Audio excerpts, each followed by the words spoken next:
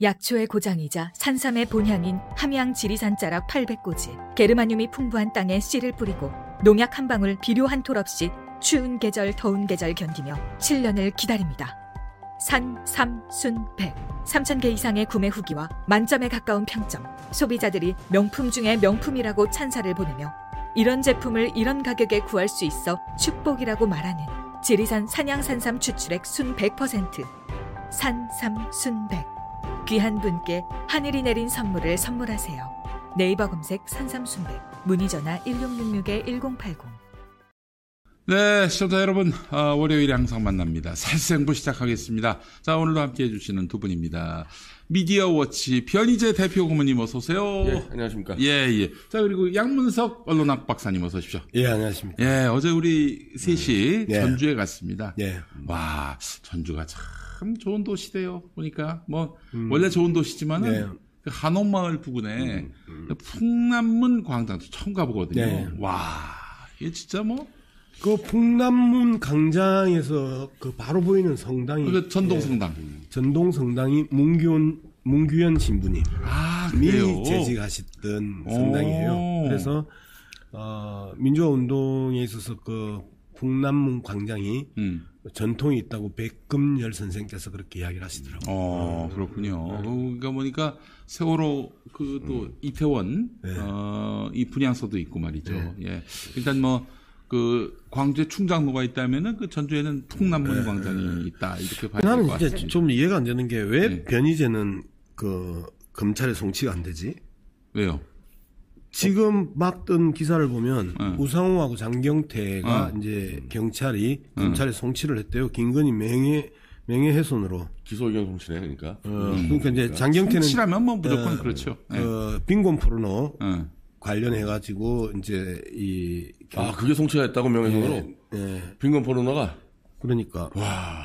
그 내용이 이제 이제 장재원이 설명한 내용은 이런 내용이지.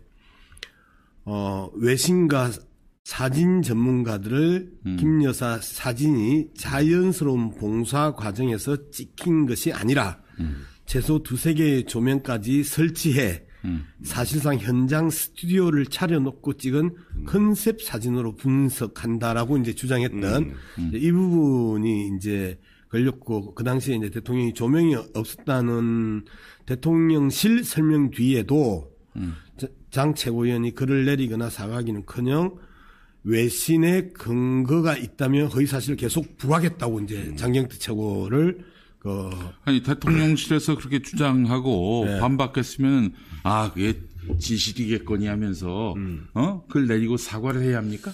그러니까 근데 이런 게 다 있어요? 조명 있다는 거 서울의 소리하고 오마이뉴스가 다 밝혔는데 조명 전문가들. 그런데 하여튼 그 경찰에 이제 그때 고발을 했는데. 이제 경찰 관계자는 당시 촬영된 사진과 영상에 대한 전문가들의 감정 결과 관련자 진술 등을 종합했었을 때 촬영을 위한 조명은 설치되지 않았다고 판단했다 해서 이제 검찰 송치를 했고. 또 어떤 전문가야? 지난번에도 날리면 전문가로 나왔잖아. 그다음 이제 우상호 의원은 작년 5월에 김어준 뉴스공장에 출연해서 분명히 김건희 여사가 걔를 끌고 와서 외교부 장관 사모님이 70대가 넘으신 분인데 이 안을 둘러봐야 하니 잠깐 나가 있어 달라고 해서 바깥에 정원에 나가 계셨고 그 사이에 그 안을 둘러봤다고 하더라라고 이제 이야기한 걸 장재원이 허무맹랑한 날조라며 경찰에 이제 고발해서 경찰 수사에 의해 가지고 검찰에 송치가 됐다는 속보가 떴네요. 아니, 그러니까 이거를 송치했다는 건 뭐냐면 경찰 판단선에서는 장경태하고 누구예요? 그 우상호. 우상호는 처벌돼야 한다 이런 거 아니에요? 그렇지. 이걸로 처벌해? 그러니까 이제 연출됐다, 컨셉이다, 조명이 있었다, 이제 이걸로 명예훼손죄로 이제 처벌을 해야 된다고 경찰이 판단을 했다는 자기 의견을 낸 거지 그게 무슨 사실적시 명예훼손이라고 볼 수 있어요? 이제 그러면 300번을 넘게 압수수색하는 검찰인데 경찰도 이제 좀 해야지.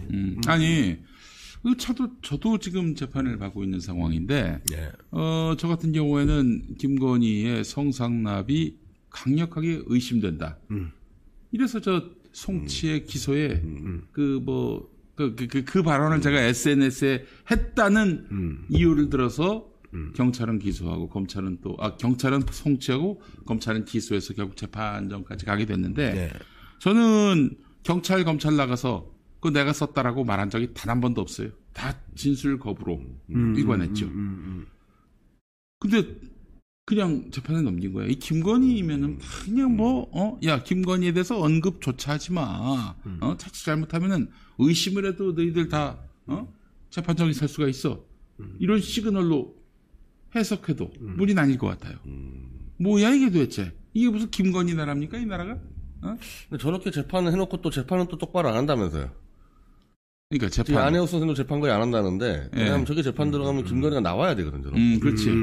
그러니까 저도 지금 재판정에 넘어갔고요. 한번 재판을 치렀는데, 이제 그 준비기라고 해서 나갔는데, 아니, 너무 이 판사께서 빨리 하려고 하셔가지고, 우리 변호사들이, 아니, 이거 빨리 할 일이냐, 이게. 그 실체적 진실을 제대로 규명하고, 재판이 가능한 날에, 열어서 좀 제대로 진실을 규명하도록 해야 되는 거 아닌가 해서 좀 이의를 제기하고 있는 형편인데 어찌 기회를 할 수가 없어요. 예. 아니 김건희가 증인으로 안 나오면요, 그건 뭐 진실을 알 수 없는 거 지금 이 아닙니까? 모든 사건, 우상호 장례 사건도 다 김건희 증인 나와야 되거든. 그럼 그러니까 저렇게 해놓고 재판을 못 하는 거야. 김건희 나오라 그럴까봐. 예.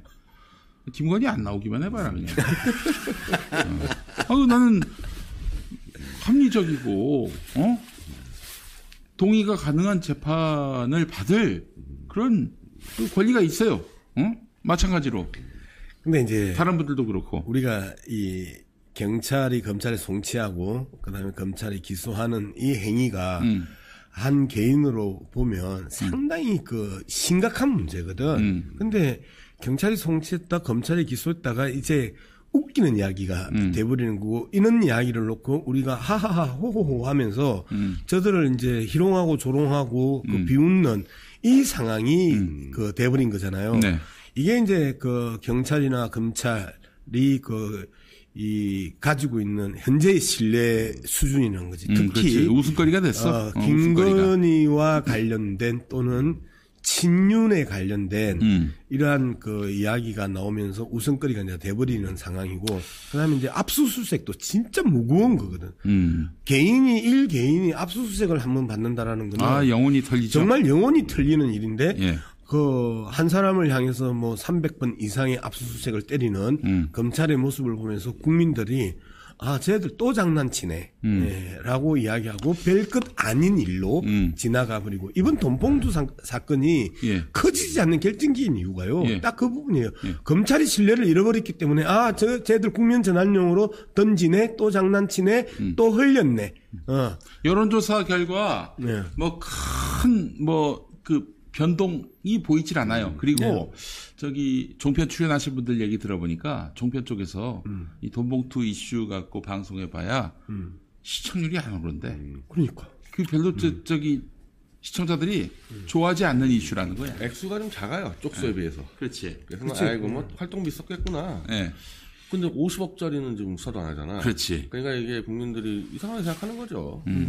봐라, 이 민주당 이 돈봉투 사건 났다. 다들 이거 보고 다들 민주당 비난하고, 그러라고 이제 난리구슬을 지금 열었는데 대중들이 별 반응을 보이지 않고 있어요. 그러니까 이제 이 일반 국민들은 별 관심이 없고, 여기에 대해서 민주당이 죽느냐 사느냐의 문제라고 이야기하는 애들이 쟤들이야. 우리 윤영찬이, 강병원, 김종민, 이상민, 얘들은 이제 완전 이제 민주당이 죽게 생겼다, 큰일 났다.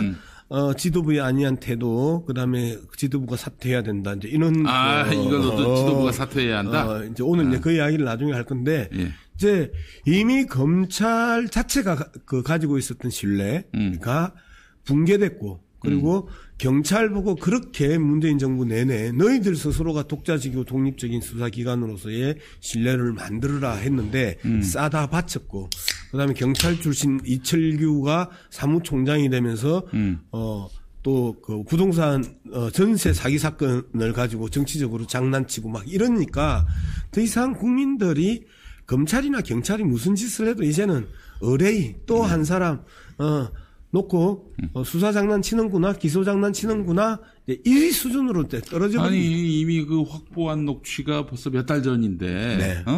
근데 지금 이 시점 지금 그 한러 한중 외교 참사에 발생하니까 이제서야 그 녹취를 꺼내 들어 가지고 민주당을 그 단돌이 치려고 하고 있는 건데 그 속이 너무나 뻔한 그런 검찰 수사인데 어느 국민이 거기에 그 장단에 춤을 출 수 있겠어요. 아니 일단 재미는 봤어요. 도청이 터지고 나서 이제 도청에서 밀리기 시작하면서 김태호가 미국 가가지고 엉뚱한 소리하고 악의 없는 도청이다 뭐 놓다고 소리를 하면서 그때 이제 터진 거거든. 그게 이제 12일 날 터졌단 말이에요. 12일 날 터지니까 이제 그게 지난주 수요일이란 말이야. 그러면서 도청이 싹 들어가 버렸어. 이제 오히려 로이터 통신하고 인터뷰하면서 그 러시아와 중국이 이제 발끈하는 이쪽으로 이제 이슈가 넘어와 버린 거지. 그 다음에 이제 이 이슈가 내일부터는 이제 바이든한테 그 날리면 되는 과정들이 이제 주요 이슈가 되겠지. 그래요. 아이고. 오늘 리얼미터는 1%가 떨어졌더라고요. 우크라이나 발언 파장으로. 네. 근데 금요일 날 갤럽은 또 4%가 올라갔어. 근데 그 당시에 윤석열이 지난주에 여론조사에서 협박을 했잖아요. 네. 다들 갤럽이라고 다 알고 있었거든요. 오. 갤럽하고 같은 날 조사하는 미디어 토마토가 4%씩 똑같이 올라갔다가 리얼미터는 딱 주말 사이 1% 내렸는데 네. 주말 사이 무슨 일 있었나? 주말 사이에. 주말 우리가 데모했잖아. 전주 가서 우리가 데모했잖아. 전주 데모 여파로. 그래서 이제는 여론조사도 마음대로 올리고 내리는구나. 볼 것도 없어요 이제. 그래서 저는 이제 뭐 어쨌든 그 사회과학 방법론을 대학에서 가르치는 입장에서 이제 이야기를 하면 그 모닝 컨설트의 그 조사. 외국에서 미국에서 하는 이제 그것도 조선일보가 얼마 전에 또 폄하하대. 조선일보가 이제 그렇게 이야기했죠. 표집수도 안 밝히고 인터넷 조사다 이제 이러면서 이제 조지고 그다음 바로 그 윤석열이가 그걸 받아서 이제 그날 수보회의에서 여론조사 방법론을 강의했었잖아 대통령이. 아유 정말 참 가장 비련한 인간입니다. 사실은 저도 뭐 그 여야 가릴 것 없이 그 여론조사 탓하는 사람들 보면은 좀 많이 안타까워요. 물론 이제 뻥카치는 여론조사도 분명히 있죠. 그 뭐 방법론에 있어서도 또 질문지를 어떻게 설계하느냐에 따라서도 검증이 필요하고 또 비판받을 여지도 있지만은 근데 자기가 못난 정치를 해놓고는 이제 와가지고 여론조사가 잘못됐다 이렇게 얘기하는 거는 그렇죠. 진짜 꼴이 아주 우스워요 한마디로 얘기해서. 아니 여론조사 신경 안 쓴다고 그랬잖아. 10%가 되든 1%가 되든 자신은 자신의 길을 가겠다고 한 사람이 왜 여론조사 특강을 갖다가 대통령이 해? 그 홍보수석이 하는 것도 아니고 홍보수석이 해도 언론대에서 시비 거는 사람들은 많이 있는데 대통령이 여론조사 가지고 시비 건 건 처음 봤어요. 그러니까 역사적인 사건이에요. 근데 여론조사 회사들이 이제 무서워서 못 하는 거야. 언제 압수수색 들어올까 봐. 갤럽이 4% 올라가는 거 봐요. 아니 근데 갤럽을 갖고 시비를 거는 거는 진짜 황당한 플레이인데 갤럽이 그동안에 그 수십 년째 대통령 국정 지지율 조사를 하고 있잖아요. 그리고 아마 노태우 때부터였나요? YS 때부터였나요? 이제 뭐 그 업계 전문 용어로는 구조화된 설문지라고 이제 표현을 하는데 구조화된 설문지라는 게 여러 테스트를 해서 최적화된 이제 설문지를 그 구조화된 설문지라는데 그 설문지를 가지고 수십 년을 했는데 거기에 대해서 설문지 문항이 어떻느니 뭐 이런 식으로 시비를 거는 대통령의 모습을 보면서 제가 계속해서 말씀드렸던 윤석열의 정체성은 그 겁 많은 쫄보, 겁 많은 쫄보의 그 전형적인 그 발악 저는 이제 이렇게 윤석열을 바라보는데 겁 많고 쫄보가 자신을 향해서 계속해서 공격을 하면 나 신경 안 써라고 공식적으로 이야기해놓고 밤새도록 거기에서 달달 떨다가 무의식 중에 툭 튀어나온 게 여론조사에 대한 그 불만들이 이제 툭 튀어나오는 거죠. 그는 그 전형적인 패턴화된 이 쫄보들의 그 행위, 행동, 행태를 윤석열이 보여주고 있다. 그렇게 보는 거죠. 알겠습니다. 뭐 여간 중도층이 한 7% 빠진 점은 있습니다. 이 돈봉투 파문 때문에. 그렇기 때문에 앞으로 이 중도층을 잘 견인하는 역할도 민주당에게 지금 과제로 남게 됐는데 여간 지금 그들이 기대했던 만큼 지금 지지율이 요동치지 않고 있습니다. 뭐 한미 정상회담 성과를 갖고 뭐 좀 다시 지지율을 반등시켜 보겠다. 글쎄요. 미국에서 아마 대형 사고 터질 조짐들이 많이 보이는데. 글쎄 말입니다. 예. 아니 미국이 오늘 중국의 이제 반도체 판매가 지금 중단돼 있거든요. 미국 네. 마이크로 회사가. 네. 그럼 SK하고 이제 삼성이 이제 중국에다 팔아야 되지 않습니까? 네. 어떻게 보면 호재인데 네. 미국에서 한국에다가 네. 삼성 SK가 그 빈 부분을 중국에 채워주지 않도록 해라. 아이고. 나는 지금까지 한 국가가 특정 국가의 특정 기업 두 개를 찍어서 영업하지 마. 이런 말을 할 수 있다는 얘기는요. 이건 윤석열이 완전 호구로 보지 않고는 그거는. 아니 근데 이제 미국의 이제 마이크론이 메모리 반도체가 이제 그 세계적 경쟁력 탑3 안에 이제 들어가잖아요. 네, 네. 메모리 반도체를 중국에다 팔지 말라고 한국 정부에 요청을 했는데 한국 정부의 입장이 아직 안 나왔어. 아니 한국 정부가 삼성하고 SK가 판단인데 무슨 근거로 막습니까 그거를? 그것도 첨단 기술 문제도 아니고 미국이 지금 안 산다니까 중국 애들이 우리가 산다는데 우리가 왜 안 파는?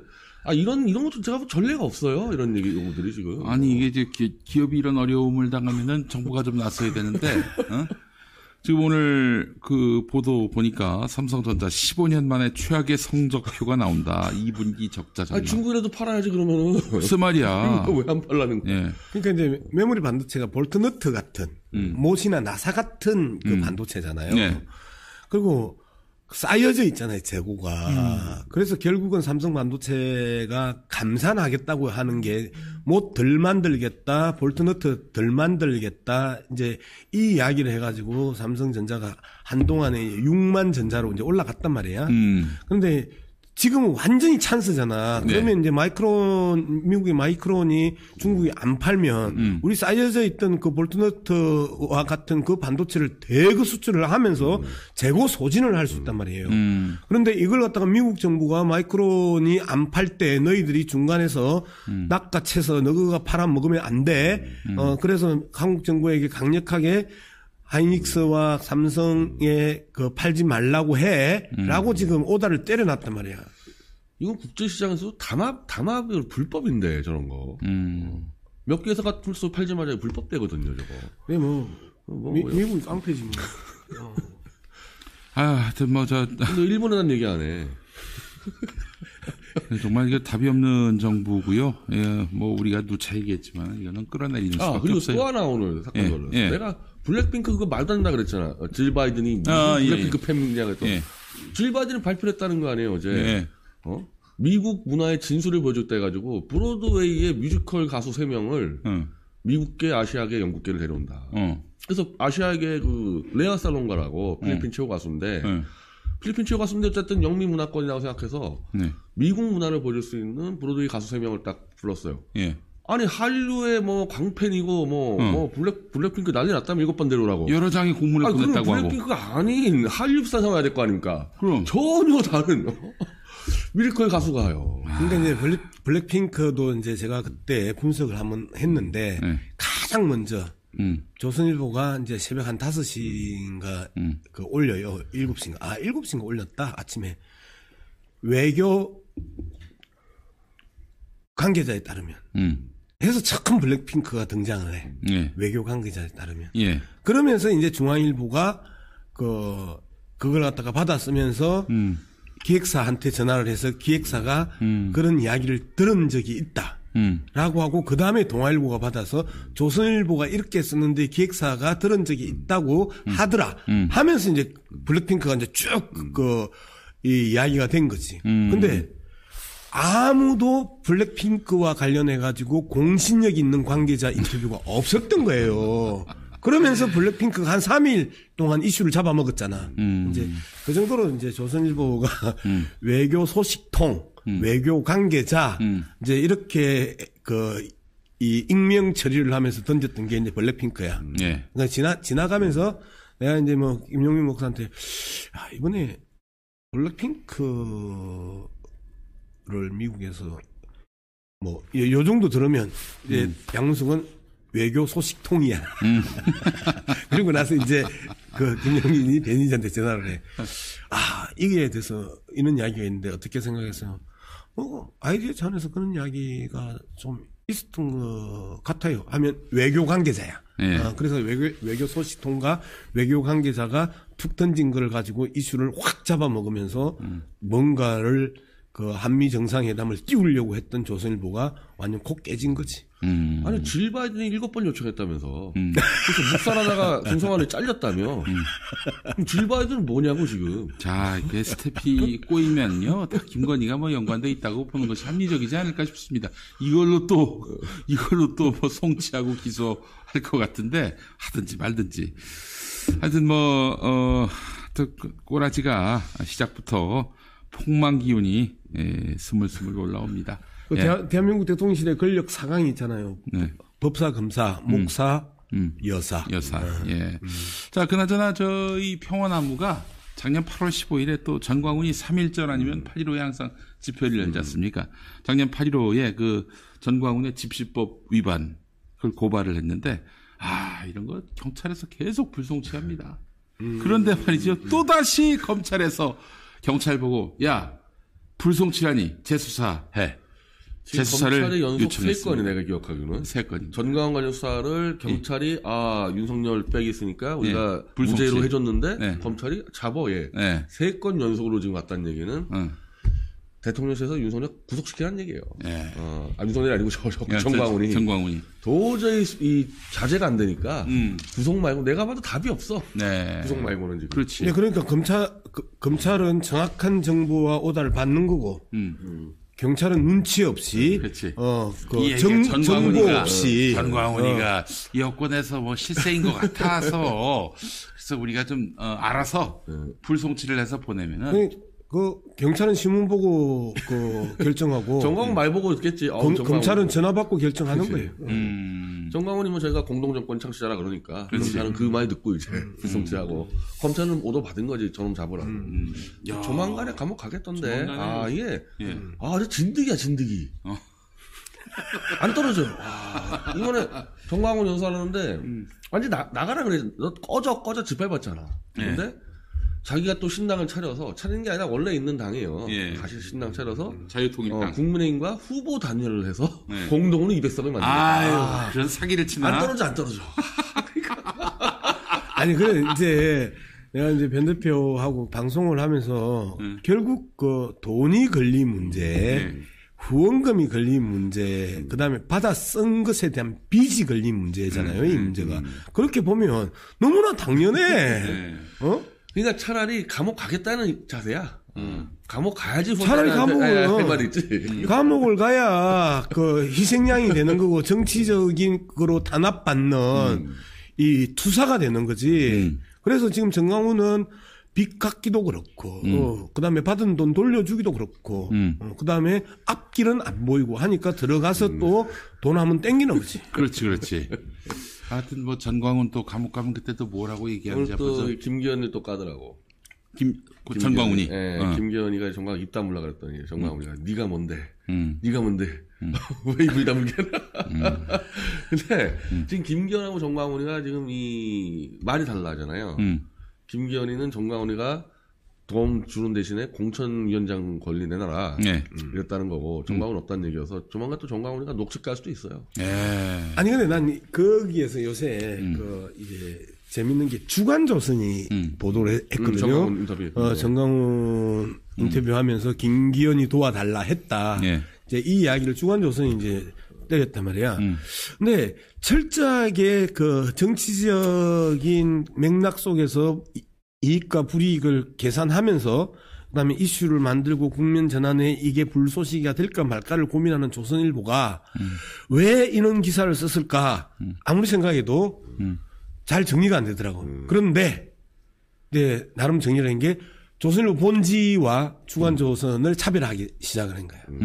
그래서 주간조선은 여건 내에도 좀 불리한 내용이라도 장사되는 기사는 주간조선이 쓰고 그다음에 조선일보 본지는 계속해서 철저하게 이 현 정권과의 발을 맞춰서 동행하는 이런 식으로 스탠스를 일부 조정한 것 아닌가. 나는 그렇게 역할 분담을 했구나. 근데 그 기사 때문에 정광훈이가 지금 죽어나가는 거죠.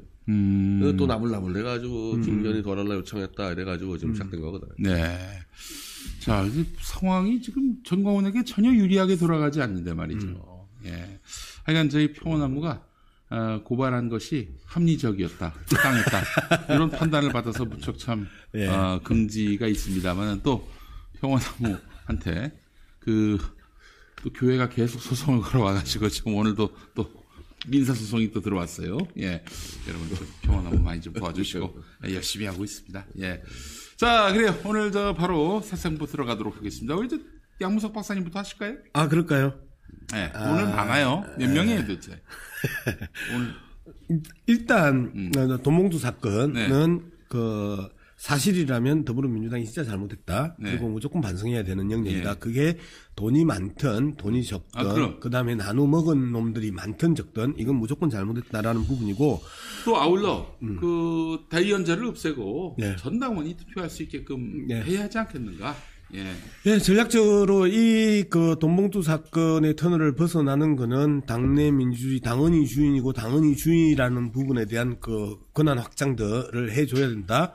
그래서 첫 번째 대의원제를 폐지해야 되는 거고, 그 다음에 중앙위원회 컷오프제 덜어내야 되는 거고, 주요 당론을 결정할 때 의원총회에서 결정하는 게 아니고, 말 그대로 전당원 투표로 결정해야 되는 거고, 그 다음에 국회의원 이 당원들이 직접 평가해서 하위 30%는 무조건 떨어뜨리고 물갈이를 해야 되는 거고 이런 이제 여러 가지 당내 민주화의 과정을 더불어민주당이 정면으로 치고 나오면서 이 사안을 넘어서야 되는 것 아니냐라는 게 이제 기본적인 입장이고요.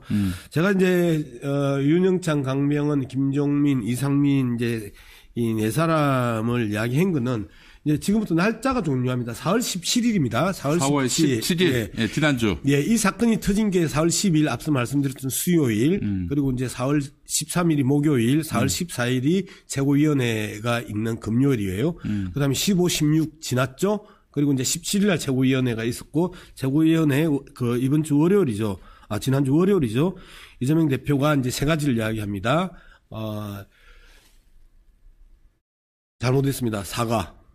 그 다음에 자체 진상조사하지 않고 정치적 고려 없이 검찰이 신속하게 수사해달라라고 하는 수사 요청. 그건 너무 당연한 얘기예요. 근데 그거 갖고 시비 거는 사람도 있더라고. 아니 검찰이 수사에 착수했는데 또 당이 진상조사해봐야 무슨 소용이 있어? 그럼 셀프 조사라고 계속해서 이제 공격을 하던 시점이었잖아요. 당내 진상조사 문제에서 셀프 조사 안 하고 검찰에게 이제 조사를 해 달라고 요청을 한 사건이었거든요. 그리고 이제 송영길 대표, 전 대표 조기기국 이 세 가지를 이야기를 했어요. 사과와 검찰의 수사 요청, 그 다음에 이제 송 전 대표 조기기국 할 수 있는 이 고강도 이야기를 다 해버렸어요. 사과했죠. 검찰 수사 요청했죠. 그 다음에 이 송영길 대표 들어오라고 했죠. 그런데 이제 얘들이 빌드업을 하는데, 이 김종민과 강병원이 어떻게 빌드업을 하느냐면, 프레임을 어떻게 짰냐면, 이재명 때문에 더불어민주당의 윤리의식이 퇴화했다라는 프레임을 짜는 거예요. 김종민이 이렇게 이야기를 해요. 4월 18일 날 조선일보 기사입니다. 김종민은 민주당이 선제 조치를 취했어야 했다. 그렇게 하지 않으면 윤리 기준, 도덕성이 정말 엉망이구나 하고 국민들의 불신이 쌓이게 된다. 그런 점에서 당 지도부 대응이 매우 조금 안일했다라고 이야기를 하니까 이 진행자가 이렇게 질문해요. 그렇게 못한 이유가 이 대표의 사법리스크 등에 따른 이중잣대 딜레마가 있는 것 아니냐. 이제 그렇게 질문하니까 그래서 더 위험하다. 질문 누가 했어요? 그걸 라디오에서 이제 했는데. 그 질문한 사람을 알아야지. 아니, 그런데 이 질문한 이 내용들이 거의 모든 언론이 다 그랬었어요. 이중잣대의 딜레마에 민주당이 빠졌다라고 그 시점에서 다 이야기를 했기 때문에. 공영방송도 그렇게 보도했어요. 그렇게 했기 때문에 이제 했는데, 이게 바로 그 다음 날이란 말이에요. 민주당의 이재명 대표가 셀프 진상 그 규명에 대해서 계속해서 그 공격이 들어오니까 자체 진상조사 하지 않고 정치적 고려 없이 신속하게 검찰이 수사하기를 해달라라고 이제 요청했던 그 다음 날인데 지금 이 자체 진상조사 하지 않았고 그 다음에 대응이 늦었다 이렇게 이야기하는데 강병원이 진짜 골 때리는 이야기를 해요. 4월 21일입니다. 그럼 이제 17일 날 했고 그 다음에 그 다음 날 화요일 날 이 김종민이 이야기했고 그 며칠 뒤에 조선일보의 보도에 따르면 강병원이 의총이 끝난 뒤에 기자들과 만나 왜 당대표가 파문이 터진 뒤 5일 만에 나왔느냐가 가장 큰 포인트다. 우리 당이 그만큼 도덕적 감수성이 너무 둔감해져 버린 것이다. 하스피털 강의. 강병원이 네. 이제 이렇게 이야기를 해요. 자, 5일이라는 게 앞서 말씀드렸던 것처럼 주말에 이틀 2개 뺐고 네. 그다음에 수요일 날 문제가 터져서 금요일 날 최고위원회에서 이야기를 안 한 거잖아요. 그리고 나서 월요일 날 했고 그다음에 사태가 어떤 내용인지에 대해서 당 내부에서도 다양한 파악을 해야 될 거 아니야. 채널을 파악도 통해서 없이 사과를 할 수는 없잖아. 파악을 해야 되는 거죠. 네. 지금 말씀하셨던 것처럼 파악을 해야 되는데 왜 5일이나 지나서 이 이야기를 했냐, 사과하고 검찰 수사 요구하고 송영길 들어오라고 요청을 했냐라고 하는 게 가장 큰 문제다라고 이야기를 하면서 이 프레임은 이재명 때문에 윤리 의식이 이 퇴화되고 그 다음에 도덕적 감수성이 둔화되었다고 이야기를 하고 싶었던 김종민과 강병원이 했던 이야기입니다. 그리고 정말 나쁜 그 이야기는 윤영찬입니다. 알면서 토끼다라는 거 아니에요. 윤영찬이 4.19 4월 19일입니다. 4.19 날에 페이스북에 이렇게 적어요. 작년에 이미 언론이 녹취에 대해서 송 전 대표 측에 문의를 했고 부인하는 와중에 프랑스로 떠난 것이 사실이라면 그것은 정말 충격적인 일입니다. 송영길 전 대표는 당을 검찰 수사의 칼날 위에 버려두고 외국으로 떠났던 것입니까? 그러니까 이게 만약이라는 부분이거든요. 이건 아무 언론이 한두 개가 이제 보도한 거예요. 알고 있었다. 당연히 송영길 전 대표는 알고 있었지. 이정근이 구속된 걸 알고 있었는데, 그리고 이정근 때문에 노은혜 사건이 터진 건데, 그렇지. 그러니까 이걸 무슨 큰 이 정보고 근거라고 알면서 토꼈다. 이런 식으로 하면서 공격을 하는. 그러니까 이제 이게 범죄고, 심각하고, 그걸 알고도 이제 송영길이 프랑스 갔다라고 지금. 그렇죠. 건데, 이 범죄 추정 원칙 아닙니까?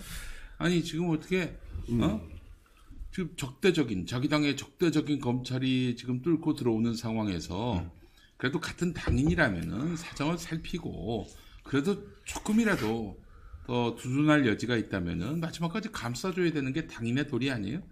이 사람은 완전히 지금 검찰 편에 서가지고. 당인의 도리이고, 그 다음에 자기도, 윤석열 검사 독재 정권이라고 이야기하잖아요. 왜 우리가 독재 정권이라고 이야기해요? 야당 탄압, 정적 제거, 그 다음에 야당 분쇄, 이러한 정치적인 이 정치 공작의 의도들이 보이기 때문에 우리는 윤석열을 검사 독재 정권이라고 명확하게 규정을 하고 싸우고 있단 말이에요.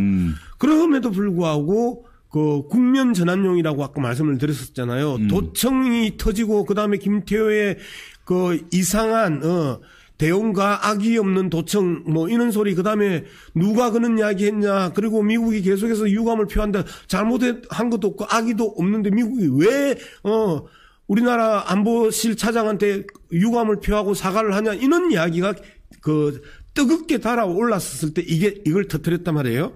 자, 또 이야기하면 숨이 탁탁 막히는데 이제 이런 식으로 내부 총질을 했단 말이에요. 세 번째가 더 나쁜 놈들이에요. 당 자체 진상조사 포기한 지도부는 종사퇴하라. 이 프레임을 또 이 빌드업을 해요. 김종민이 앞서 말씀드렸던 것처럼. 그러니까 이제 검찰과 별개로 당은 당대로 또 조사를 해야 된다. 이게 당은 당대로 또 조사를 하면은 그러면은 우리 당 잘하고 있어. 이럴 인간들은 또 아니란 말이죠. 그러니까 만약에 당 자체 이재명 대표가 17일 날에 그 정치적 고려 없이 검찰의 신속한 그 수사를 요청한다 이렇게 이야기를 하지 않았으면 안 하고 당 내에서 자체 진상 조사를 해보겠다. 그래서 자체 진상 조사를 외부인 내부인을 포함해 가지고 진상 조사위원회를 꾸리겠다. 이러면 셀프 조사라고 또 거품을 물었을 것들이 바로 김종민 아니에요? 자, 김종민이 이렇게 이야기해요. 지도부 대응이 조금 늦었다는데 아쉬움이 있다. 당 차원에서 사태의 진상을 파악하고 조치나 대응을 하는 자세를 갖춰야 한다. 이렇게 18일 날에 이미 당대표가 전날에 그 이야기를 했어. 예. 근데 김종민이 당 차원에서 사태의 이 진상을 파악하고 조치나 대응을 안 했다라는 걸 이제 질타를 해요. 그리고 이상민이 조선일보 4월 24일입니다. 그로부터 한 6일이 지났어요. 당 내에선 자체 진상조사에 나서지 않는 이재명 지도부를 향한 총사퇴 주장까지 나왔다. 오선 중진인 이상민 의원은 23일 본지 통화, 이때 본지는 조선일보입니다. 본지 통화에서 당 지도부가 진상조사를 못한다고 한 건 자체 정화 기능을 포기한 것이다.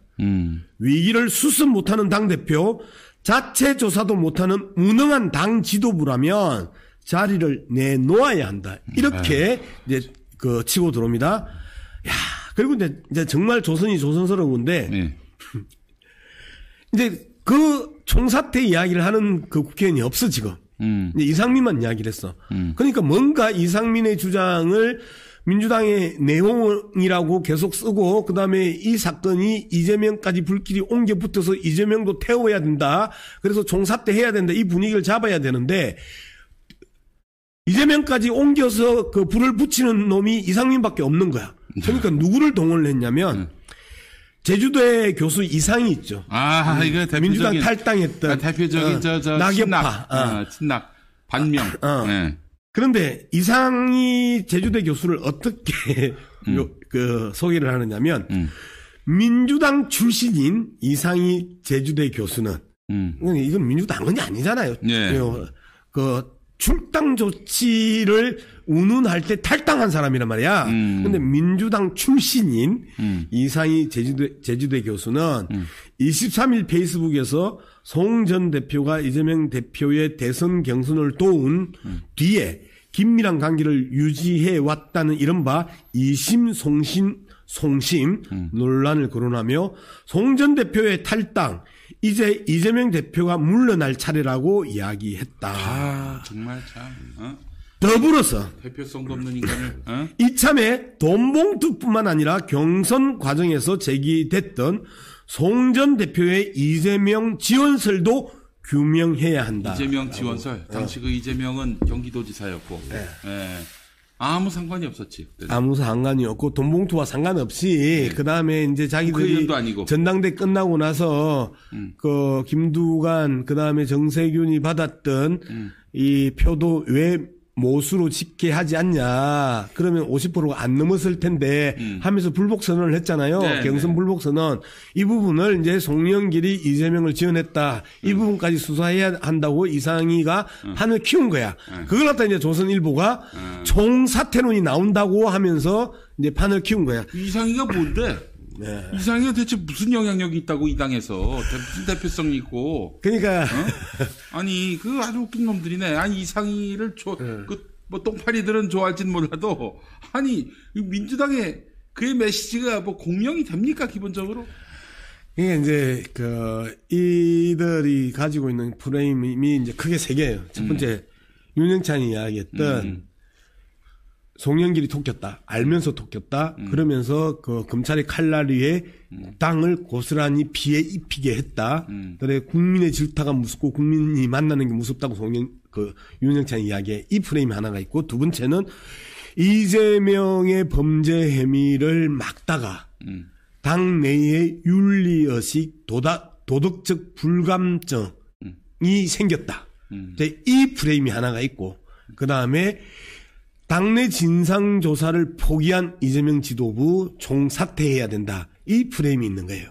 네. 그러면서 윤영찬, 강병원, 김종민, 그 다음에 이상민이 이제 계속해서 이제 동원되는데 여기에 다행히 깔끔하게 그 일가를 합니다. 이들의 행태를 우원식 의원이 이제 그 아주 강하게 이제 일가를 하는데 구조적 우원식은 당시 그 송영길, 홍영표와 함께 경쟁자였어요. 예, 경쟁을 했었어요. 예. 그리고 그 근소한 차이로 3등을 했었죠. 예. 홍영표는 그 계속해서 말도 안 되는 뭐 반성해야 된다 뭐 이제 이런 이야기를 하면서 송영길을 엄청나게 이제 두들겨 팼는데 들어봅시다. 송영길도 털고 저기 홍영표도 털고 우원식 뭐 그냥 혼자만 그렇게 독야청청했는지도 한번 좀 봐야 될 것 같아요. 그럼요. 예. 그래서 저는 털려면 제대로 한번 털어보자라고 그렇지. 이제 보는데 동의를 합니다. 우원식이 그 두 가지 이야기를 해요. 구조적 재발 방지책을 포함해서 재창당에 준하는 혁신 작업을 그 진행할 혁신 기구 구성을 그 그러니까 논의해야 된다. 이재명 지도부 해체하자는 얘기지. 아니. 당 지도 당내 민주화 이야기를 하는 거예요, 지금. 네. 당내 민주화. 그러니까 이야기. 이제 뭐 한마디로 얘기해서 뭐 해체는 좀 그렇고 이재명 지도부에 영향을 미칠 수 있는 그러니까 곧 다음 총선 때 공천에 영향력을 미칠 수 있는 자기 사람들을 좀 대거 이 당의 한 축에 놓자. 이런 얘기 아니에요? 그럴 수도 있고. 근데 이제 어쨌든 대안을 제시하면서 가장 중요한 표현이 이제 이 부분입니다. 이번 사태를 이재명 지도부 탓으로 돌리는 일부 움직임에 대해서 우원식은 이런 이야기를 합니다.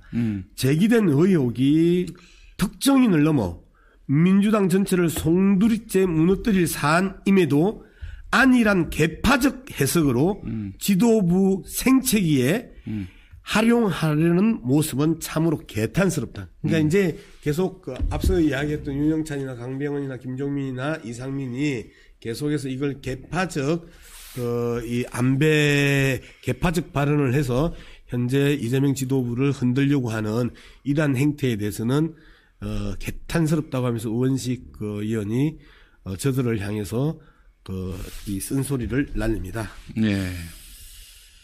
하여튼 이걸 보면서 참 이자들은 뭐 이제 구제불능이구나. 구제불능이죠. 구제불능이고 뭐 이미 마음은 애전역에 떠났고 뭐 여차하면은 자기들에게 좀 새로운 기회가 보일 것 같다라고 판단되면 언제든 이사갈 사람들이기 때문에 이런 사람들한테 민주당이 휘둘릴 이유는 전혀 없어요. 네. 뭐 문제가 있다면은 그 문제는 문제대로 정석대로 풀어가면 될 것이고요. 이 당에 대해서 기본적으로 애정도 없고 자기 살 길만 중요하고 그러려면 반명을 해야 되는 이런 사람들 말에 우리가 관심조차 갖지 않는 것이 중요한데 어쨌든 이 사람들이 다 민주당 경선 때 나온다. 네. 그러면 이제 정리해야지. 그러니까 우리가 계속해서 좀 많이 걱정을 했던 게 제2차 체포동의안이 이제 국회에 상정이 됐었을 때 저들이 또 그 반란표를 던지면 어떡할까, 저들을 포용하고 안고 가야 되지 않겠냐 하는 지지자들 일부의 마음이 있었습니다만은 저들은 절대 체포동의안이 들어왔었을 때 이재명 지도부와 이재명 대표를 지키려고 하는 어떠한 투표도 할 가능성이 거의 없다.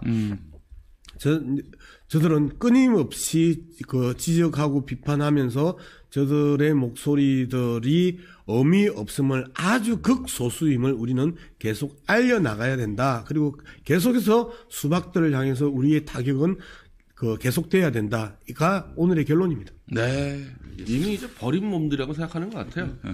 우리는 끝났다. 끝났기 때문에 이제는 침이라도 뱉고 나가자 이 자세 같거든요. 우리가 끝까지 이재명과 싸웠다라는 어떤 마일리지를 좀 쌓고 있는 거야. 지금 다른 정치적 행위를 할 이유가 없는 거야. 이재명 대표가 절대 하면 안 되는 게 지난번처럼 이 사람들 만나서 달래고 이런 거는 하면 안 돼요. 그렇지. 이건 여론적으로나 명분적으로 오히려 안 좋은 거니까. 특히 거래를 하면 더더욱 안 될 것이고. 그리고 거래 안 해도 거래했다고 자꾸 떠들잖아. 글쎄 말이야. 뒤에서 떠들잖아요. 그러니까. 서른이 그렇게 했지. 그렇게 하고도 남은 스타일이다 보니까. 우리가 부결표 던져주면 그 다음에는 당 대표가 알아서 할 거다. 그래서 이번에 부결표를 던지자 하고 알려진 그 내용들은 서른과 이재명 대표가 만나서 서른이 지분 요청을 했을 가능성이 높다라는 이야기들이 계속 흘러나왔던 거죠. 이 인간들이 워낙 낙인이 많이 박히니까 본인들이 더 잘하는 것 같아. 이 민주당 판에서는 내가 놀 여지가 없구나. 누울 자리가 없구나. 이 생각하고 있는 것 같아요. 예. 지혜로운 생각입니다. 예, 지혜로운 생각이야. 그러니까 이제 그만해 정치. 아니, 그만하든지. 길은 세 가지야. 나가서 노골적으로 반명을 하든지. 예? 또 하나 아예 지금이라도 생각 바꿔서 뭐 이재명 칭찬할 것도 없이 찬양할 것도 없이 윤석열과 들이받고 싸우든지. 응? 그럴 가능성은 없어요. 예, 세 번째가 이거지. 잘못했습니다. 여기서 열심히 해보겠습니다. 그럴 가능성도 없어요. 왜냐하면 이제 쟤들이 그 기본적인 목표는 6월달에 이낙연이 귀국하면 이낙연이 놀 수 있는 공간을 열어주는 게 이제 쟤들의 기본적인 역할이고. 뭐가 있을까요? 방법이? 이낙연이 뭐 어디서 놀아요? 자, 그런데 지금 현재 민주당 내에서는 이낙연과 그의 이 측근들이 놀 수 있는 공간이 없어요. 그래서 이제 이상민이 그 새로운 시도를 하잖아요. 금태섭하고 김종인하고 권지웅하고 김재섭하고. 아유, 잘 됐네. 그러니까 국힘당 멤버들하고 지금 이상민이 함께 해가지고 이제 제3당 쪽으로 이제 분위기를 잡고 있잖아요. 그래서 이상민은 아예 대놓고 이제 거기 그 세미나에 갔고 그다음에 민주당의 박지원과 함께 비대위원을 했다고 그러더라고요. 저는 이제 처음 들어보는데 권지웅이라는 그 젊은 권지웅 청와대 갔던 친구 박성민 뭐 박지원 다 이제 한패. 이제 그런 그 젊은 친구들하고 해갖고 이제 제3당을 추석 전에 만들겠다고 지금 이야기를 하고 있잖아요. 이준석이랑 박지원하고 이렇게 좀 또 만났잖아요. 네. 그래서 뭐 다 그런 식으로 정의당 애들하고 유승민을 중간에 세워서 이렇게 양쪽에 좀 뭉치려고 그런 움직임이 있어요. 근데 그 간격이 좁혀질 수 있을까요? 뭐 정책 같은 건 뭐 신경 안 쓰는 사람들이기 때문에 모임을 할 수 있는데. 아니 서로 메리트가 없잖아 사실. 아니 서로 메리트가 없는데. 지들이 뭐 보수 언론에서 좀 띄워줄 수 있을지 몰라도 그 국민 누가 좋아해요 도대체. 보수 언론이 띄워줄까? 오히려 그 많이 썼던 데는 한겨레나 경향이 많이 쓰지 않았나요? 그러면서 청년 정치인들 어쨌든 보수는 이렇게 되면 분당이라 생각을 하기 때문에. 근데 다만 이제 이 생각든 해요. 보수에서 차라리 유승민을 쫓아내면은 민주당 표 먹는다. 보수표 못 먹는다. 이런 계산을 좀 해요. 그래서 좀 그거를 이렇게 막 아주 강하게 막는 분위기가 아니에요. 떠미는 상황이에요. 나가라고. 아니, 이제 그 민주당 입장에서도 그 윤영찬이나 강병훈이나 김종민이나 정은천이나 그 뭐 홍영표나 좀 이상민이나 좀 나갔으면 좋겠어.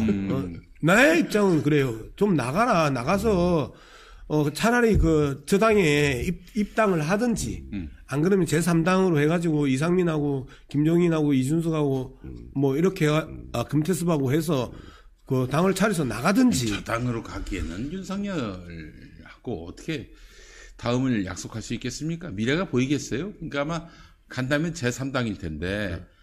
근데 매력 1도 없는 인간들이 가가지고 대체 이 거대 양당 구조에서 자기들이 설 자리가 어딨어. 반평사리도 없을걸? 아마 김종인이 가봐요.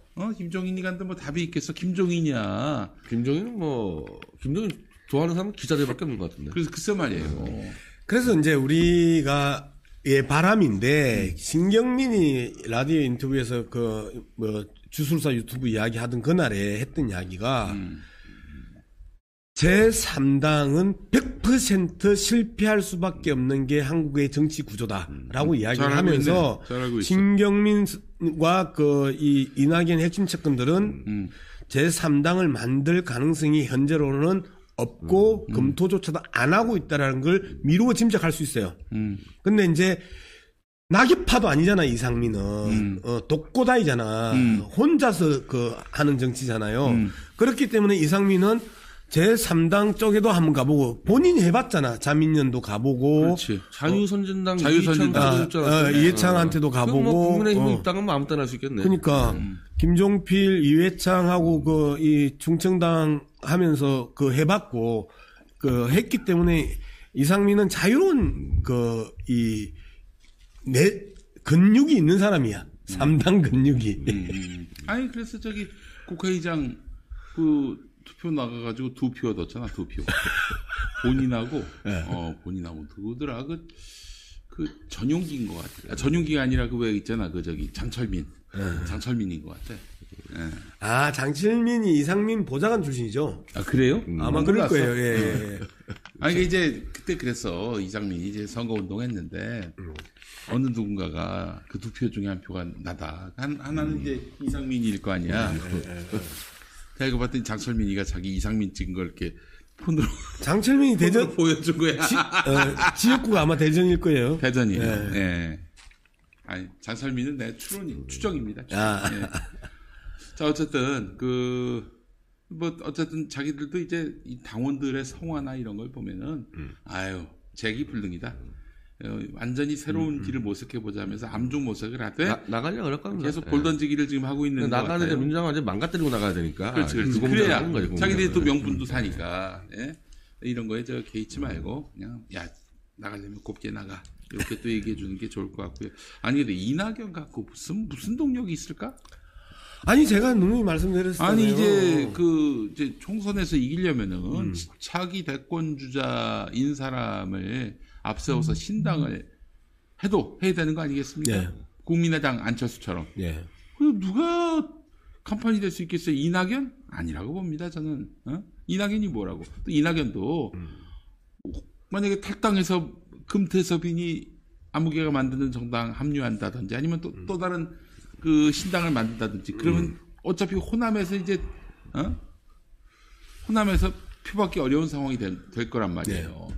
그러니까 자기 지지 기반, 지역 기반까지 부정하고 나갈 수 있을까? 난 그렇게 그 사람들이 만용을 부릴 수 있는 사람은 아니라고 봅니다. 어쨌든 신경민 입장에서는 100% 실패했다라고 하면서 이낙연과 그의 무리들이 신당에 대해서는 고려하지 않는다라는 그 사인을 보냈잖아요. 네. 그래서 이낙연과 그의 무리들이 신당으로 탈당할 가능성은 현재로서는 안 보이는데 또 정치공학적으로 보면 안철수도 호남에서 국민의당으로 파란을 일으켜 봤는데 이낙연이 호남 출신인데 한번 시도해 볼 만한 건 아닌가라는 오판을 할 수 있는 가능성은 여전히 있다. 좋지. 오판하라고. 그때 이제 문재인 대통령이 그 당시 그 새정치민주연합 대표였잖아요. 호남에서 인기가 없었지. 그렇죠. 그때는 그게 가능했어. 그렇죠. 지금 이재명 대표에 대한 호남 지지율은 압도적입니다. 네. 어떻게 흔들 수가 없어요. 그런 상황에서 참 그렇습니다. 예. 자, 어떤 수박들이 이제 절망하고 있어요. 예, 절망하고 있는 상황이고, 예. 수박들에게 휘둘리는 또 민주당이 아니라는 것이 또 확인되고 있는 상황입니다. 근데 이제 민주당 수박들 이야기가 이제 미천이 다 드러났어. 이제 쫄아서 튀어나오는 놈이 없어. 그래서 살생부를 하기가 되게 힘들어졌어요. 글쎄 말이야. 이제 어느 놈을 이 비판을 해야 되느냐 이제 이 부분에 대해서 이제 고민이 많아진 거예요.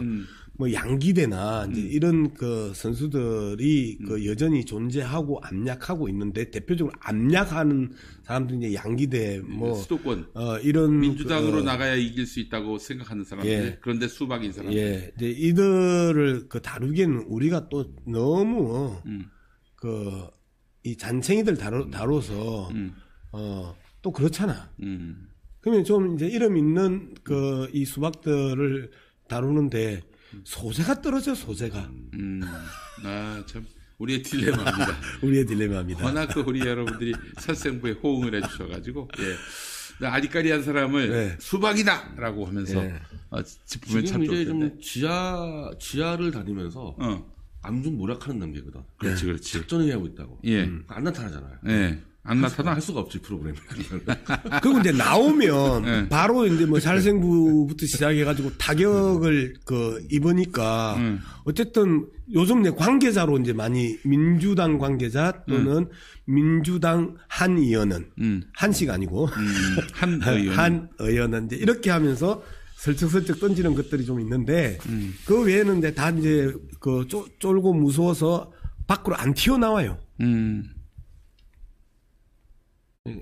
살생부가 힘들어졌어. 알겠습니다. 자, 우리 변희재 고모님. 지금 오늘 이제 민주당 쪽과 좀 반대로. 근데 보수는 뭐 전원이 다 살생부에 올라가 있는 시절이어서 네, 튀어나온 놈만 잡으면 되는데. 전원이. 아니 지금 한 명도 부지할 사람이 없습니까? 다죠. 예. 배지 전체 다죠. 근데 윤석열이 흔들리니까 예. 여기는 다 튀어나와 이제. 다 튀어나오는데 다 살생부에 올라가는 애들이 튀어나와요. 문제는. 그래서 지금은 사실은 이게 이 진보 쪽에서는 이해를 못하더라고 이 태영호 신드롬을. 보수에 지금 엄청난 신드롬이 벌어지고 있어요. 태영호 신드롬. 아 그래요? 그리고 항상 이런 신드롬 벌어지면은 배우의 조갑제가 있어요. 아 조갑제가 지금 태영호 팬클럽 회장 수준으로 지금 뛰고 있는데 오늘 태영호의 태도를 보세요. 지금 김재원이는 가서 울고 사과하고 지금 빌고 다니는데 태영호는 최고는 딱 나와서 내가 그냥 나오기 싫어서 최고는 안 나왔다. 내가 왜 못 나오냐 하면서 이제 정광훈이 입 다물어라 너. 오늘 정광훈까지. 정광훈 입 다물어 하고 김기현 같이 나는 이런 데 가서 구걸한 적 없다.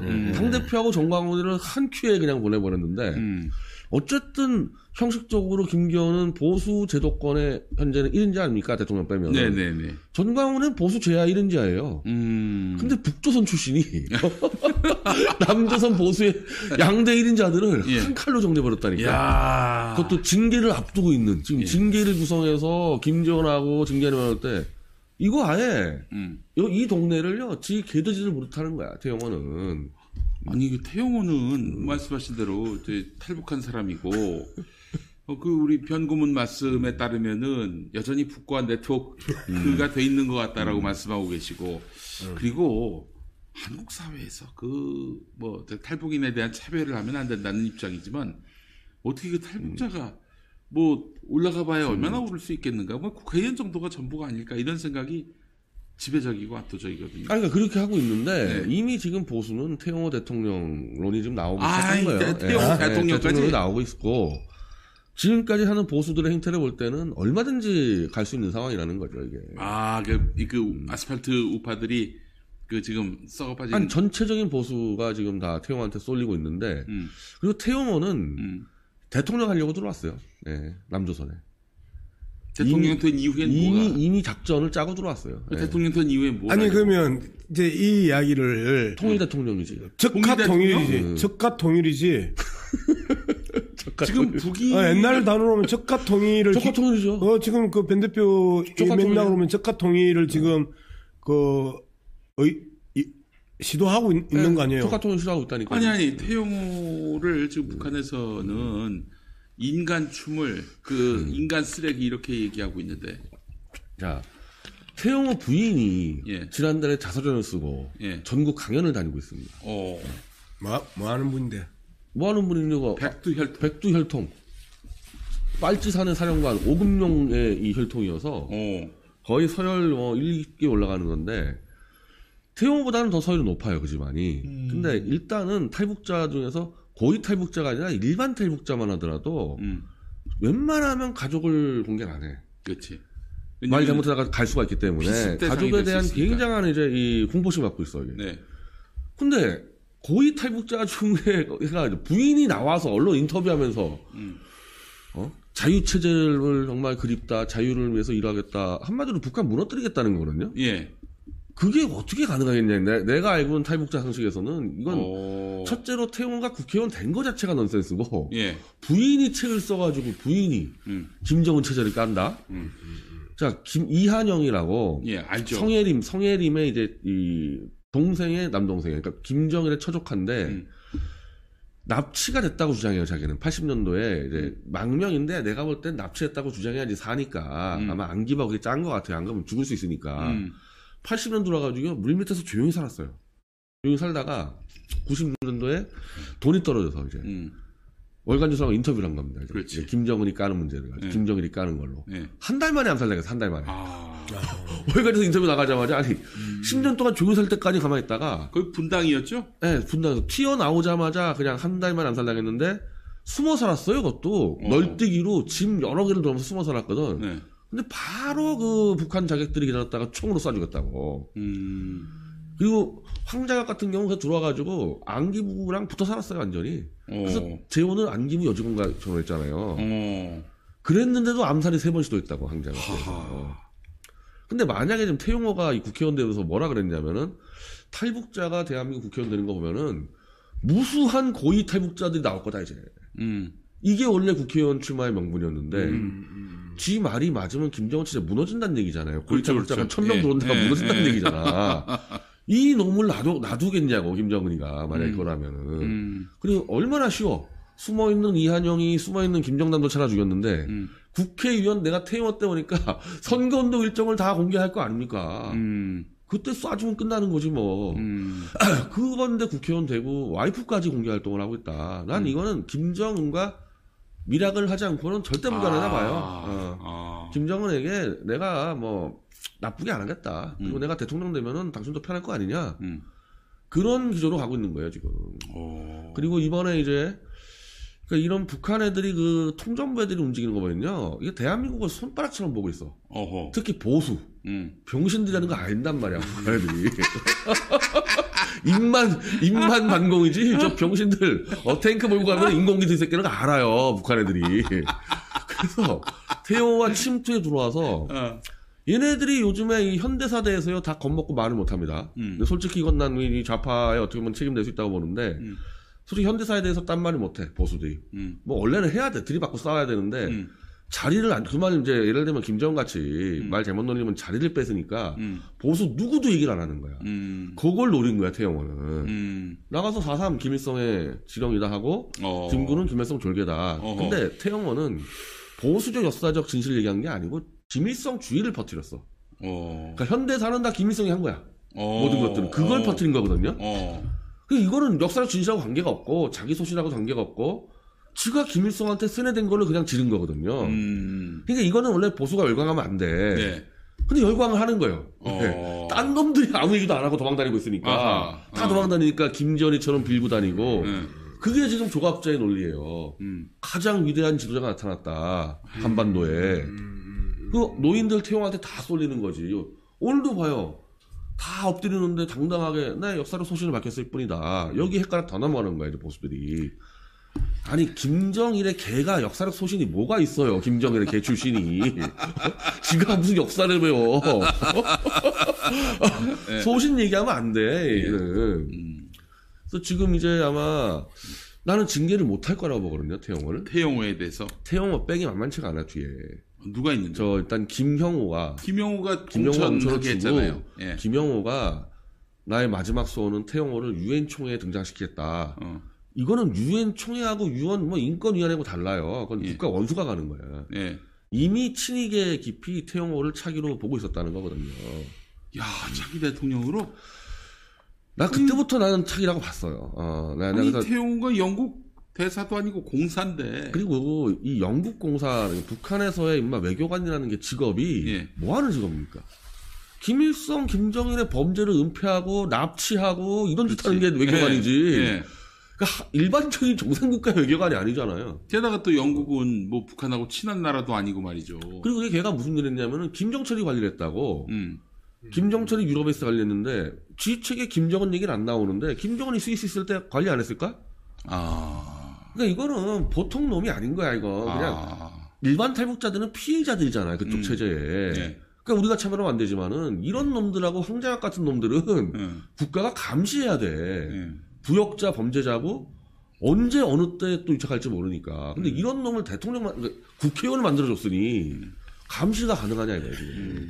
그리고 대한민국의 보수주의를 완전히 깨뚫고 있어요 지금. 이미 그리고 이제 이 마인드가 보수의 그 반공 또리 장군들 개돼지로 보고 있고 또 왜 태용 왔더냐면요. 한국의 종북 세력 있잖아요.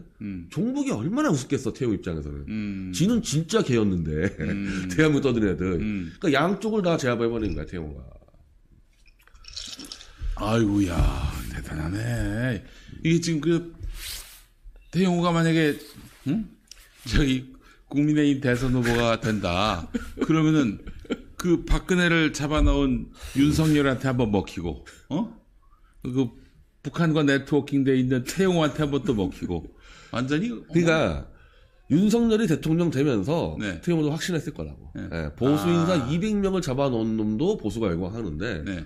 저기는 뭐 북한에서 왔는데 뭐가 문제야. 어. 보수를 때려 죽인 적은 없잖아요. 태용호는. 오히려 윤석열보다 거부감이 없지. 네. 자기는 뭐 속이면 되는 거고 문제에서. 야 완전 대한민국 보수가 완전히 끝났어. 끝장이 나버린 거야. 됐어, 네, 끝장이 난 거죠. 뭐 저기 정권을 탈환한 줄 알았는데 완전히 호구가 됐어요. 호구가. 끝장이 나니까 이제 아무나 보면은 그냥 이제 기어서 정권을. 그러니까 이렇게 되면은 결국 김정은이가 먹는 거랑 마찬가지거든요. 근데 나는 조갑제라는 인간을 보면 김정은이가 먹어도 좋다는 자세가 나올 거예요. 조만간에. 뭐 적화 통일돼도 좋다. 상관없다 이거지. 종북만 잡으면 된다 이거야 그냥. 종북만 잡으면 된다. 종북을 잡기에는 김정은만큼 종북 잘 잡으면 누구겠어. 야, 이거 그러니까 우리 당 수박하고 똑같네. 윤석열을 잡는 게 몸통을 때리는 건데 이재명을 잡는 게 목표인 것처럼. 그렇지. 그거 한 100배 확장했죠. 윤정 수박들의 100배 확장판이 태영호 만세파들이거든요. 아, 이거 뭐라고 해야 됩니까? 호박이라고 아니 해야 근데 됩니까? 뭐라고 해야 돼요? 지금 난 그 살생부만 넣으면 벤지들의 그 이야기 듣다가 자꾸 몰입을 하는 경향이 있는데 태영호 대통령 이야기가 오래된 이야기예요? 저는 출마할 때부터 국회의원 출마할 이거 때부터. 대통령 노리고 들어왔구나. 내가 지금 감을 느꼈는데 지금 이제 댓글에는 난리야. 댓글은 완전히 태영호 대통령으로 깔렸어요. 아까 말한 대로 누구들은 현대사 문제를 못 찔렀으니까 보수 애들은 겁먹고. 빨리 가는데 조갑제가 이제 매일 태영호 찬양 방송을 해요. 난 조만간에 조갑제에서 나올 거라고 봐 대통령. 그리고 윤창중까지. 야, 아니 이게 이제 태영호 씨가 이 탈북하게 된 계기가 미성년자 그 성폭행, 성추행. 그렇게 북한이 발표했지. 예. 공금행령하고 발표했죠. 이제 자, 근데 북한 애들은 증거 조작 마음대로 할 거 아니야? 뭐 윤석열보다 더 많이 하겠지. 예. 그럼 태용호가 출마했을 때. 예. 뭐 성폭행 당한 뭐 어머니라도 내세울 수 있을 거 아니냐고. 아니 그 당사자가 그쵸? 인터뷰하긴 했어요. 북한 방송하고. 그걸 쫙 퍼뜨려 가지고 태용호 얼마나 떨어질 수 있었거든요. 예. 아니 그리고 떨어뜨릴 것도 없이 김정은이가 너 나오면 안 죽어 한 마디 못 나오죠. 못 나오지 한 마디면은. 실제로 길거리에서도 유세했었고요. 아니 아베도 길가다 누군가가 스나이퍼로 아베도 죽었는데 길거리에서. 예, 그런 일 저거는 없어야겠습니다. 김정은한테 확당 안 받고 출마 못 하고 아까 얘기했듯이 부인이 어떻게 나대냐고. 그래서 처음부터 먹으려고 들어왔던지 아니면 약간 트러블 생겼는데 한국에 들어왔다가 들어오자마자 저쪽 연락했던지 염려하지 말라고 잘해보겠다. 그리고 만약에 태용호가 대통령 된다. 예. 어우, 그 김정은하고 뭐 얼마나 친하게 지내겠어요. 그렇지. 북한은 또 박정희 남로당 출신 박정희가 대통령 되니까 사람 보내가지고 어떻게 한번 좀 잘해보려고 했던 거 아니겠어요? 예. 아니 근데 저 황태성을 보내가지고. 근데 이제 저는 이렇다고 봅니다. 태용호가 탈출할 때는 난 그 사건이 있지 않았겠나 싶어요. 그 미성년자 탈출의 그 명분이 너무 약해. 황자역과 비교했을 때는. 네. 황자역이면 그 죽을 뻔했거든 안 넘어 돌았으면. 예. 근데 이제 그 다음은 아들을 다시 이제 평양으로 데려가는데 네.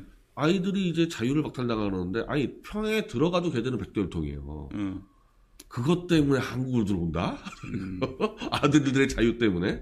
아니 걔들은 자유 누리지. 걔들은 지배계층인데. 저는 의심해 보면은 일단 그 사건은 있었고 한국으로 들어와서 변고문 말처럼 연락을 해가지고 내가 여기서 잘하겠다 이런 식으로 해서 무마시키고. 그 제가 지난번에 얘기했잖아요. 아니 코로나 그때 한국도 백신 모자랐는데 예. 태용호가 계속 줄기차게 북한 백신 보내자고 예. 난리 쳤다니까요. 그리고 예. 문재인 정권 때 냉장고가 없어서 못 보낸다 북한은. 그때 냉장고도 주자고. 그랬었어요. 그랬다니까. 아니 지가 만약에 김정은 체제가 살인 체제가 왔으면 어떻게 냉장고까지 주자는 말을 하겠냐고 거기다 대고. 이거 우리가 저 태용호를 너무 우습게 본 경향이 있었습니다. 근데 예. 전광훈이가 예. 태용호를 간첩이라고 불렀어요. 언제? 전광훈이가 최근에 최고위원 나왔을 때 야. 전광훈이가 김정은이면서 예. 태용호는 간첩이다 질렀는데 오늘 태용호가 그 얘기 했잖아요. 예. 전광훈이 간첩이라고 음해했는데 나는 그 인간한테 뭐 전화도 안 했다. 구글도 안 했다. 떠들려면 떠들어라. 난 신경도 안 쓴다 그러고 내가 지금 태용호 간첩이라고 4년째 떠들잖아요. 연락도 취하지 않아. 기사가 다 올라갔는데도 지가 위라는 거야. 지가 김기현이고 정광훈이고 변희재보다 보수 서서히 위라고 보는 거야 지금. 정확하게 태용호가 이렇게 표현했어요. 과거 정강훈 목사가 저를 간첩 같다고 비난했음에도 전당대회 기간 제 주변에서 전 목사에게 간첩 발언 자제하게 해달라고 연락 좀 해보라고 한 제안도 단칼에 거절했다. 뭐 전광훈이가 뭐라고 떠들든 간에 개무시하겠다는 신경 안 쓴다. 그래요. 이게 태용호가 되면 이게 참 이건 뭐 국민의힘도 국민의힘이지만 참 이게 나라 꼬라지가 아주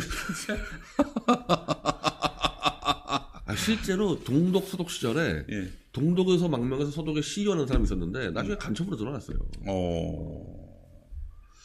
그래요. 알겠습니다. 오늘 너무 묵직하게 한 방을 날리시고. 아니, 근데, 태용호 이야기를 들으면서, 나의 정부의 빈곤력과 상승의 빈곤력이, 대표적으로 드러나는 오늘 이 방송인 것 같아요. 그러니까 우리가. 한 번도 대통령 태용호를 생각을 안 해보고 상상을 안 해봤기 때문에, 충격이 좀 있네. 아니, 남로당이었던 박정희가, 쿠데타를 일으켜가지고 집권을 했단 말이에요. 아니 이만한 상상력이 또 후대에 없으리란 법이 있습니까? 아니 윤석열이가 대통령 되는 것도 그럼 상상 못했어요. 네. 근데 누가 스타트 끌었냐? 조갑제가 끌었어 그때도. 데려오자. 그리고 조갑제가 안 해요. 내가 오늘 방에 올려놨잖아요. 네. 북한에서 조갑제는 간첩 50명 역할한다고 칭찬을 받는 잔재야. 조갑제는. 그리고 황장엽의 신화로 띄운 것도 조갑제예요. 그렇지, 맞아요. 황장엽의 민족의 지도자로 팬클럽 만든 건 조갑제야. 야, 이 조갑제도 좀 수상한데. 그러니까 여러분 이제 김용민이가 과거에 이제 막 안티조선할 때 우리 변희재 고문 겸상도 못했거든 그때. 그 양반하고 지금 같이 좌우 합작, 중도 이 활동하는 이유가 뭐야? 아니 저들의 그 상상력을 한번 생각해보자 이거야. 저들의 상상력을. 판이 깨지고 인식의 틀이 파괴되는 느낌인데 간첩은 더불어민주당의 주사파들에 의한 이 종북의 행태 이게 이제까지 대한민국의 수십 년 동안 국힘당이 우려먹었던 프레임이잖아요. 네. 지금 이 프레임을 깨버린 거잖아. 네. 저 안에 지금 보수 진영 안에 지금 간첩들이 득실득실하고 있고 이 간첩들을 지금 대통령으로 만들어서 적화 통일을 꿈꾸고 있다라는 거 아니야 지금 이 이야기가. 이게 이 김정은이의 작전일 수 있죠. 처음 보고 이제 딱 보면서 보수 애들이 이제 끝났구나. 태용호만 던져주면은 받들어 모실 거다. 실제로 그렇게 됐다니까 지금. 이게 진영 논리에 갇히면 안 돼. 정말 상상을 초월하는 프레임 전환이 지금 이루어지고 있다니까. 그런 말씀을 드리고 싶었습니다. 자, 그래요. 오늘 4월의 마지막 살생부대 다음 주는요. 노동절을 맞아서 하루 쉽니다. 고맙습니다. 노동절은 근데 공식 공휴일은 나한테 물어보더라고 회사에서. 공식 공휴일은 아닙니다. 내가 노동자로 살아본 적이 없어가지고. 네, 공식 공휴일은 아닌데 또 쉬어야지. 또 쉴 때 쉬어야지. 그래서 아니 지금 재료가 고갈났어. 지금 수박들이 쫄아가지고 말을 안 해. 한 주는 쉬어가면 수박 나올 때까지. 수박은 좀 아직 막 다 튀어나와가지고 뭐 깔렸어요. 자, 비닐하우스에서 수박을 더 가져오겠습니다. 5월 8일에 뵙도록 하죠. 오늘 수고해주신 우리 양문석 박사님, 변희재 고문님 수고하셨습니다. 우리 남태우 배우님도 아까 오셨는데 남태우 배우님 조만간 또 김용민 TV에서 뵐 수 있었으면 좋겠습니다. 마치겠습니다. 감사합니다.